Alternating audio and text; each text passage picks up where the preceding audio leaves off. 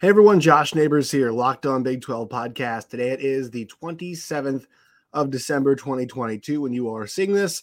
On the show today, getting you ready for a massive week in Big 12 Bowls. 7 Big 12 Bowl games coming up this week. And also, this is the start of the conference season for the Big 12 on the basketball side. Men's basketball on Saturday, 5 Big 12 games. So just kind of getting you all primed and ready for what is a huge week in the Big 12 Conference. All that and more coming up on the show. You are Locked On Big 12, your daily podcast on the Big 12 Conference, part of the Locked On Podcast Network, your team every day. Once again, Josh Neighbors here, Locked On Big 12 podcast. Make sure you guys subscribe. The goal was to get to 3,000 subscribers by the end of December. We are less than 50 away right now. So need your all's help. If you all have not subscribed to Locked On Big 12 just yet, please do so. It will mean a lot to us if you all could do that and help us get over that 3K mark. Like the video as well. When you guys like the videos, it helps it get out to more people so more folks can also subscribe. If you guys can't watch us on YouTube because you're on the go, you guys can find us any of the places you get your podcasts. So Apple, Stitcher, Spotify, all of those places. You can follow us on Twitter at LOBig12, and you guys can find me at JoshNeighbors_. Also, check out our show from Monday, yesterday on the 26th. Went over, the state of Big 12 quarterbacks as we head into next season. That kind of ties into today because still the transfer portal is going. Still there is recruiting happening. And now we're going to hit all of our Big 12 bowl games, the ones besides the Baylor game. And then we've got the Big 12 basketball coming up, obviously in the same day as the Sugar Bowl for Kansas State and as the college football playoff that is going to happen on, was it Saturday? So whatever December 31st is, right? That is when we're doing, New Year's Eve is Saturday. That is when the two semifinal games are going to happen as well. And obviously one of them does feature a Big 12 school as TCU takes on Michigan. So that's kind of the start of this. Strap in, folks. Just get ready for this week because there is a Big 12 bowl game on Tuesday, Oklahoma State and Wisconsin, which is today when you guys are seeing this. Wednesday, there are two games, Kansas and Arkansas, and then Texas Tech and Ole Miss. Thursday, there are two games, OU and Texas. Saturday, there are two games, Kansas State plays Alabama, TCU plays Michigan. So that's where we begin with all of this. There is this weird lull period now between the end of the college football season and now when the bowl games really crank up. Yeah, there have been some decent matchups on the bowl side, but this is the week where you begin to see a lot of the Power 5 schools, all of their games kind of begin to happen, simultaneously, right? That's kind of where we are on the bowl schedule, which is very, very exciting in my opinion. On Tuesday, you're getting a 4 bowl game slate that's capped off at the end of the day, 10-15, the Guaranteed Rate Bowl. And it's exciting, obviously. I think one thing we have to do with all these is put them into context, right? What do these bowl games mean for all of these schools? And who has kind of the most to gain from these bowl games? I'll tell you what, Baylor, whenever you play a service academy in a bowl game like Baylor did, it's very difficult to prep for the triple. It's not a lot of fun in the lead up. And Baylor was dealing with some serious roster turnover stuff, plus recruiting stuff. It was a cold game. It was a weird game. But I'll tell you what, it's going to leave a bad taste in Baylor fans' mouths the way that the season ended. And I think that's something that we have to track as we're kind of going through all of these games is, what is there to gain from a win? But more importantly, what does a loss do? What does the taste in your mouth after a loss mean? And I think there are certain places, let's just take Oklahoma, for example. We'll talk about them more in a second, but OU, what does a 6-7 season mean for the Oklahoma Sooners? What does a losing year mean for Brent Venables in year number 1? For Kansas, what does a winning season mean for them? And what was this fantastic season? It could end for them like a 6-7 year, and it felt like it was much better the year than that. So I think 7-6 feels much more preferable to them than 6-7 in terms of momentum and where you are. There's already momentum for KU, but even more.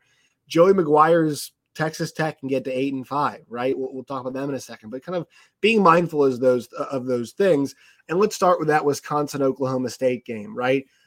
Both of these schools are ones that are going through transition. Now, they're doing it in different ways.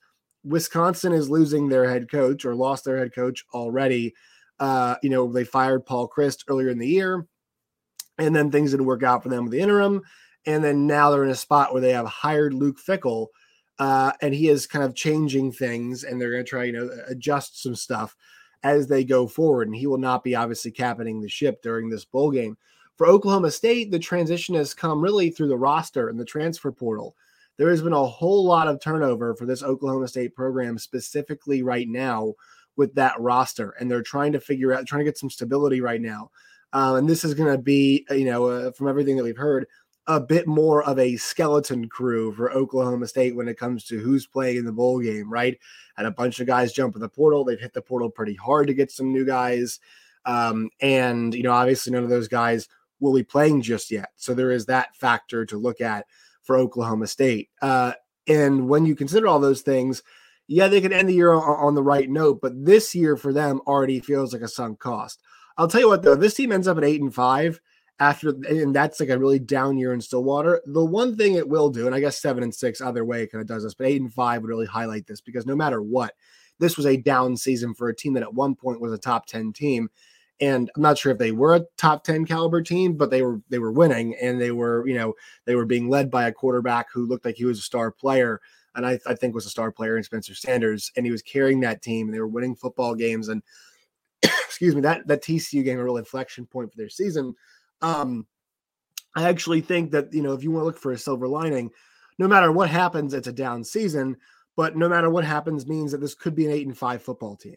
And once again, it could highlight what a terrific job Mike Gundy has done with that program. And I thought this year was one of the, and there have been very few of these, but I thought this year was one of the poorer coaching jobs he did all the way around. And when you consider that, and when you look forward, you think, all right, he's been able to adjust a little bit recently. Can he adjust once again? Can he be the guy who uses the portal, right? We used to think of Mike Gundy, offense flair. Well, they went to the Big 12 championship a couple years ago, and would they do it off of running the football, timely throws from Spencer Sanders, and they played some awesome defense. So Mike Gundy, can he adapt now in a different way? Portal time, can he adapt with that? I still think he's the best coach in the Big 12, in my opinion, in the new Big 12. I know they bring in Gus Malzahn, they bring in Dana Holgorsen, they bring in Kalani Sitake, they bring in Scott Satterfield. You introduce that crop. I still don't think it matters. I still think Mike Gundy, off of what he has built, the track record, you have to consider him as the best coach in the Big 12 because of the sustained success at one place, and that place being Stillwater, Oklahoma, and that place being Oklahoma State. Hey everyone, quick word from our sponsors today on the show. We are brought to you all by BetOnline and BetOnline.net. College bowl season really ramps up this week, as does college hoops. 2 more weeks left in the NFL season. Club soccer is back. The NBA is going on. NHL is happening as well. They've got it all at BetOnline and BetOnline.net. If you love sports podcasts, they've got those too. BetOnline has got you covered for everything. They're always the fastest and easiest way to get your sports betting info. Head to the website today or use a mobile device to learn more. BetOnline, it's where the game starts. So, what's on the line for them? Not much, just kind of highlighting what is going on there. Moving forward then to your Wednesday games. KU and Arkansas, 5:30, Liberty Bowl. That game, revisiting what we mentioned with KU, what we can talk about with this game is it should be a celebration of what Kansas has accomplished this year, despite the fact that, Jalen Daniels goes down in that TCU game. This team won 6 games. They were ranked at one point. They were tooth and nail to the finish line with TCU's going to the college football playoff, and that was the back quarterback in. And the whole point of what I'm trying to say here is this program has begun to build the depth necessary to compete. So many teams in this league this year suffered because they did not have a backup plan at quarterback. Oklahoma is a good example. Oklahoma State, another example. Some teams thrive, and they did. TCU, good example. And look, like KU thriving, they didn't win a ton of games, obviously, Jason Bean, but they were in all of these football games with a backup quarterback, and he played pretty well, right? Go back and think about, the Oklahoma game. Like, they made that thing somewhat competitive. The Baylor game, they were within a score in the fourth quarter, right? That was, they were able to do that. The Texas Tech game was really close there for a while. I know KU and Kansas State, things didn't go well, but they were trying to reintroduce Jalen Daniels, and I don't think he was at 100%. I'm actually not sure, kind of in retrospect, if that was the best course for them just trying to win. Jalen Daniels overall, I think, a better quarterback than Jason Bean, but Jason Bean at that point healthier, comfort level a bit higher than trying to reintroduce Daniels after that, what was it, month-long gap basically, where we did not see him play. And, that's the one thing though, is like they lost a quarterback. They got pretty beat up there, and that was whether their defense, they didn't lose a ton of guys, but it felt like they're just having issues, right? Daniel Highshaw goes out for them on offense, having to deal with that. And so this team starting to build that depth. I know the recruiting wasn't excellent, but they're going to have a chance to get some guys in the portal. It's a more attractive place. Obviously, they're investing in the facilities now. And so this is a celebration. They're going to go play at Liberty Bowl, and I think they got a chance, to beat this Arkansas team that is trying to figure some things out with their roster moving forward. You kind of like Arkansas, physically the matchup. But look, Kansas has playmakers in the backfield, obviously. I mean, I know we like KJ Jefferson, but if Jalen Daniels is fully healthy, ready to go, you'll take that full month of action, full month of prep with Devin Neal back there. You feel pretty good about that backfield going up against this Arkansas team, and obviously a good core of wide receivers as well for KU. So Kansas, a chance to have a 7-6 winning season under Lance Leipold in his second year would be it already is remarkable what they accomplished this year. Even a chance to kind of put that cherry on top for them. But no matter what, a bowl game for them, it has been a successful season for the Kansas Jayhawks in 2022. You move on to the next game that day. Texas Tech versus Ole Miss. Ole Miss, I think, has done a great job. They've crushed a lot of the transfer portal stuff right now. Stephen Willis covers them and kind of, like to follow what he's saying about the team. But I think that's where the focus is roster for next year, because this is an 8-4 team that was a lot better than 8-4 for most of the season, right? That's not really where this team was in terms of how they were actually succeeding for a majority of the year. And then things really went sideways for them there towards the end. And for, it's funny, I was looking at this video of the Texas Tech team doing the 12 days of Christmas. And seeing them do this in the team hotel, Texas Tech, the football team posted on Twitter, and all the players, like each table, like try to see they could just be louder, and they had a lot of fun with it. And like everybody was singing. None of the players thought they were like too cool for school, right? Could you imagine? And this is not a knock against Lincoln Riley, because I think he's an awesome coach. But like, could you imagine a Lincoln Riley team doing that? Maybe even like a Sonny Dykes team. Like I just couldn't really imagine like a Sonny Dykes team doing that kind of stuff, right? Maybe even I could imagine maybe a Mike Gundy team doing that. But Joey McGuire is just a different kind of guy.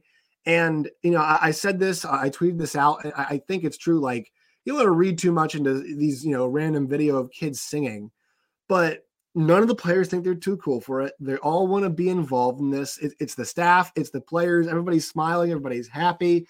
And I think it shows you like the culture and the program that you have to build at Texas Tech. Mike Leach wasn't like that either, and he was really successful there, but there's more than one way to skin a cat, and Joey McGuire is just being pretty authentic. I think that's kind of like, he feels like a very authentic guy.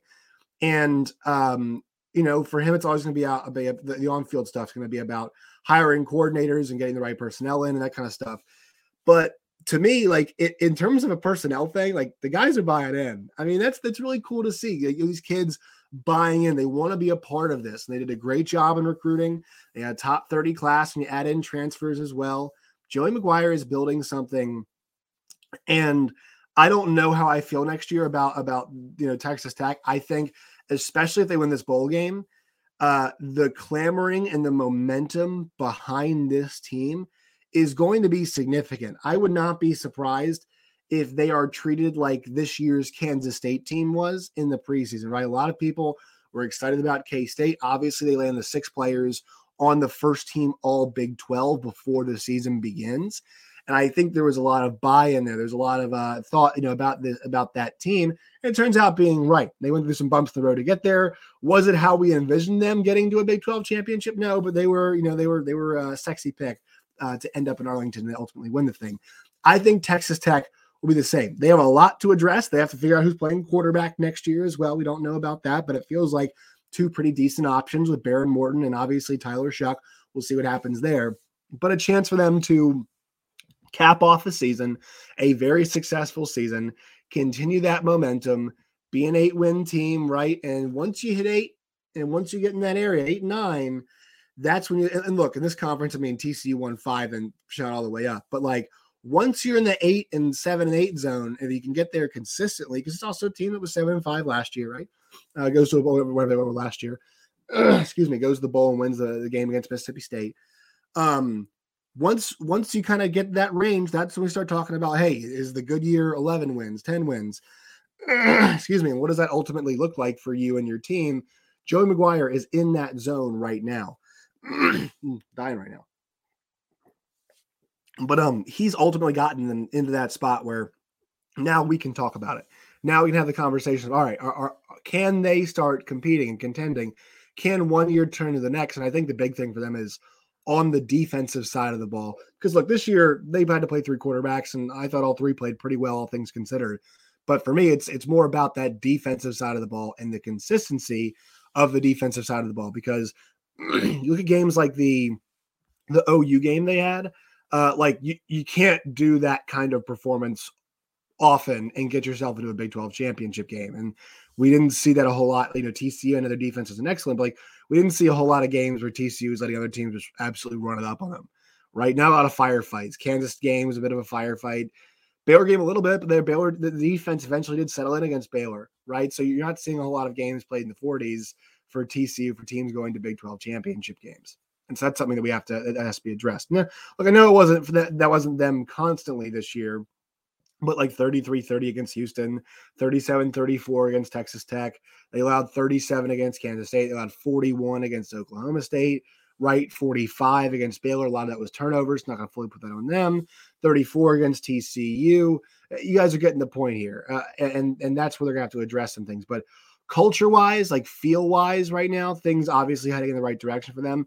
And, they've already had a successful year. You want to talk about serious momentum headed into the offseason, get a win over an SEC school. And we'll be talking about some pretty significant momentum for Texas Tech going into next year. Oklahoma and Florida State in that Cheez-It Bowl. Look, I think FSU once gets 10 wins. I think OU's trying to get out of this season and figure out what they're going to do with the roster here. So I think for Brent Venables, this is one of those where if they were able to find themselves a win, get to 7-6, that's definitely a kind of a light at the end of the tunnel. But I don't expect that because there is a very good chance that FSU is motivated to get that 10th win. And also at the same time, guys, that's the better team, right? I think we all kind of agree that the better team is FSU from everything that we've seen from them this season. And trying to find the last time we had an OU season that was a sub 500 year. You have to go all the way back to 1998 when John Blake was coaching the team. 5-6 season. They were 4-8 before that, 3-8 before that. So they had some losing years in there, and that's obviously pre-Bob Stoops. Bob Stoops comes in, keeps this thing rolling. But, Brent Venables' company want to avoid the first Oklahoma losing season since that, since 1998. And that is a significant motivator, in my opinion, for them as we go into this contest. And also for them, not competitive in the Big 12 championship race this year at all, right? Not a factor. Texas was there. We'll get to them in a second. But that is the one thing as we look at OU and Texas, these teams did not sniff competitiveness when it came. Well, Oklahoma did. Texas was involved the last month of the season, so not to scrim there. But Texas the previous year didn't sniff it, right? They didn't sniff a bowl game. They missed out on the bowl game. So where these teams are is positioning is interesting as we head towards the SEC. The thing is, the rosters for them are still significantly talented.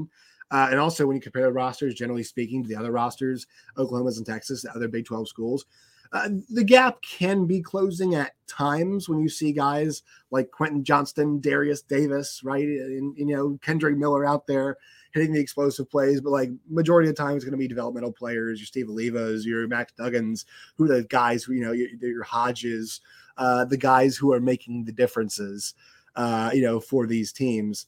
And, when it comes to like closing that gap, but they're not taking advantage of that gap at all. They really aren't. And, it's wide. The gap for them, like the talent gap for them it's not widening is what I'm trying to say, but like it's still there, but they're still not taking advantage of it. And this game doesn't signify they aren't. I'm just kind of pointing this out. OU will have one of the more talented rosters in the league next year. They need to get some momentum going into this offseason and figure some things out, especially on the defensive side of the ball. We'll see if that's possible. Transfer portal, play some of the young guys, some of these guys improve, etc. Texas, the Longhorns. This is a really fun, exciting game, the Washington game. The problem is Bijan and Roshan have become effectively coaches on their way. I want to see something, though, in this game. I want to see some of the younger backs get some run. And also, I will say this, look, this is a game where Quinn Ewers, got a lot of prep. Cut him loose. Let's get him. Let's get him some more momentum going into the offseason as we think he's the guy next year. I mentioned this in the quarterback show yesterday. This was not a situation where the quarterback was what really was guiding them at the end of the year. It was running the football, and they played some pretty good, especially against the run. They played some really good defense. That is what helped Texas get to 8-4. And that's what helped them arrive where they were. And I think a good example of this is how well they played against TCU on defense. That was an excellent effort. Quentin Johnston gets free at the end there. Kendrick Miller breaks a big run. But if you told me that TCU scores, 17 points, 14 points in that game, who wins? I would have told you it would have been the Texas Longhorns. So obviously strides are being made here. Chance for a 9-win season if you get to 9. I thought 9-3, 8-4. I actually thought 9-3 was where they're going to land this year. If you get me 9-3, you get me, you get that range, you feel really, really good. It's a good Washington team. Once again, they won 10 football games this year, 10-2 Washington. But I think Texas has a good opportunity. Obviously, in the state of Texas here, they should, take this thing seriously. They killed it in recruiting. Keep that momentum in the month of December going. They weren't in the Big 12 title game, but they were around the last weekend of the season. They won that game against Baylor, which meant that, hey, Kansas State had to beat KU. And there was a chance for Texas to make it. So momentum is there. Chance for them to build here. A loss hurts it a little bit, but I think everything's so positive. You just want to add to that if you are Texas, if you are Steve Sarkisian, because everything looks good right now, and especially looking at the quarterback play with other guys going to have to play at the running back. One guy who's been there for a while. You want to get the ball. You want to see him succeed because it has not always been. It was not as smooth as we hoped it would be going forward this year. Then we get to Saturday, and we'll hit more on these games later on in the week. But K-State, a chance for 11 wins, a chance to obviously win a New Year's Six Bowl, and for them to cap off what's been a dream season for them. Dream season actually maybe is too deep of a term. It's an ultimately very successful season and proof of what Chris Klieman can build. And I was listening to Tim Fitzgerald this morning from Go Power Cat talk about this. He was talking about this in terms of the COVID season and how bad that locker room was in the COVID year and the exodus they had following that season. And you think about that now and you compare that to where they are now and how great this locker room is and how much Chris Klieman depends on player-led locker rooms. And I think it's funny because when you think about the way that Chris Klieman's like about the player-led locker room. And I think for TCU and Sonny Dykes, they kind of let that thing organically happen, right? I think that can go sideways at times if you let the players lead it and some things get rocky and, there's not anybody there to corral them, but Sonny Dykes is a laid-back guy. This player-led locker room took care of itself. And despite the odd quarterback situation and despite the call to have Martinez play the Texas game, right, and get down that big hole and couldn't take him all the way back and Will Howard be the better guy, this team has always rallied. It showed the character time and time again, and now it seems like they've got the right guy at the mast, at the helm for them and Will Howard. And it's an exciting opportunity to play against a lot of talent, no matter whether it's going to be Will Anderson and Bryce Young for the entire game. Those guys sending a message, sending a tone. They want to go out on the right note.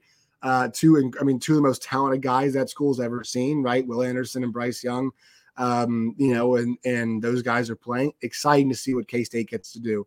And one last ride for Deuce Vaughn, which will be exciting. One last ride for a lot of these guys who are on their way. So that's what's exciting for Kansas State.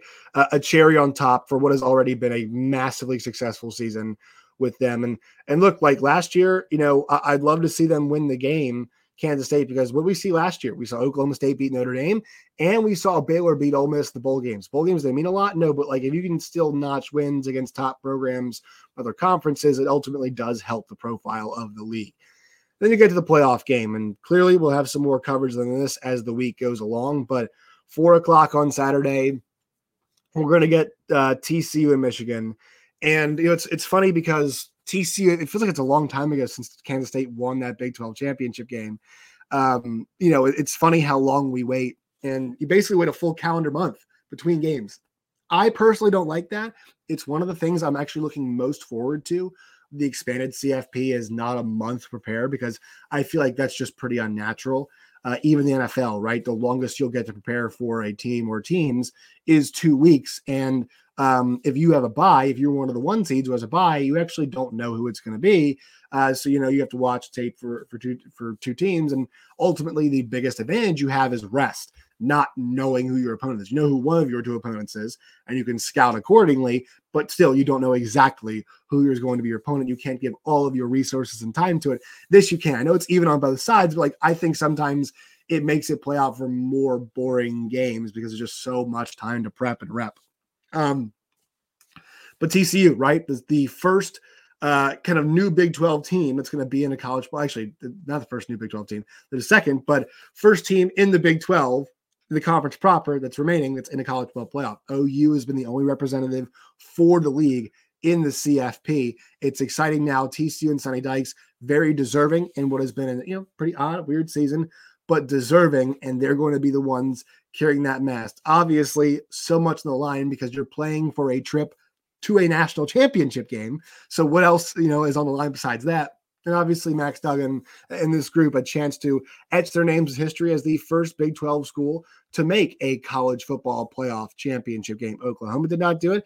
Obviously Cincinnati, who's a new Big 12 member, did not do it when they were in the AAC. TCU with that chance, and it's a difficult matchup because of how good Michigan is on the offensive and defensive lines. But the good news is that TCU has kind of found an antidote for everybody that they've played, right? They've found the ability to pull games back close. They've found a way to settle into games no matter who the opponent has been, which makes all of this a massively exciting endeavor that we're going to have. And then to cap it all off, guys, on that Saturday, now I'll have to plug my guy Robbie Triano's podcast, because look, with everything that's happening this week, being able to be dialed into Big 12 basketball is going to be difficult on Saturday, but 5 full games on Saturday: Texas Tech and TCU, Oklahoma State and KU, Texas against Oklahoma, Baylor at Iowa State, and West Virginia at K-State. A full slate of Big 12 hoops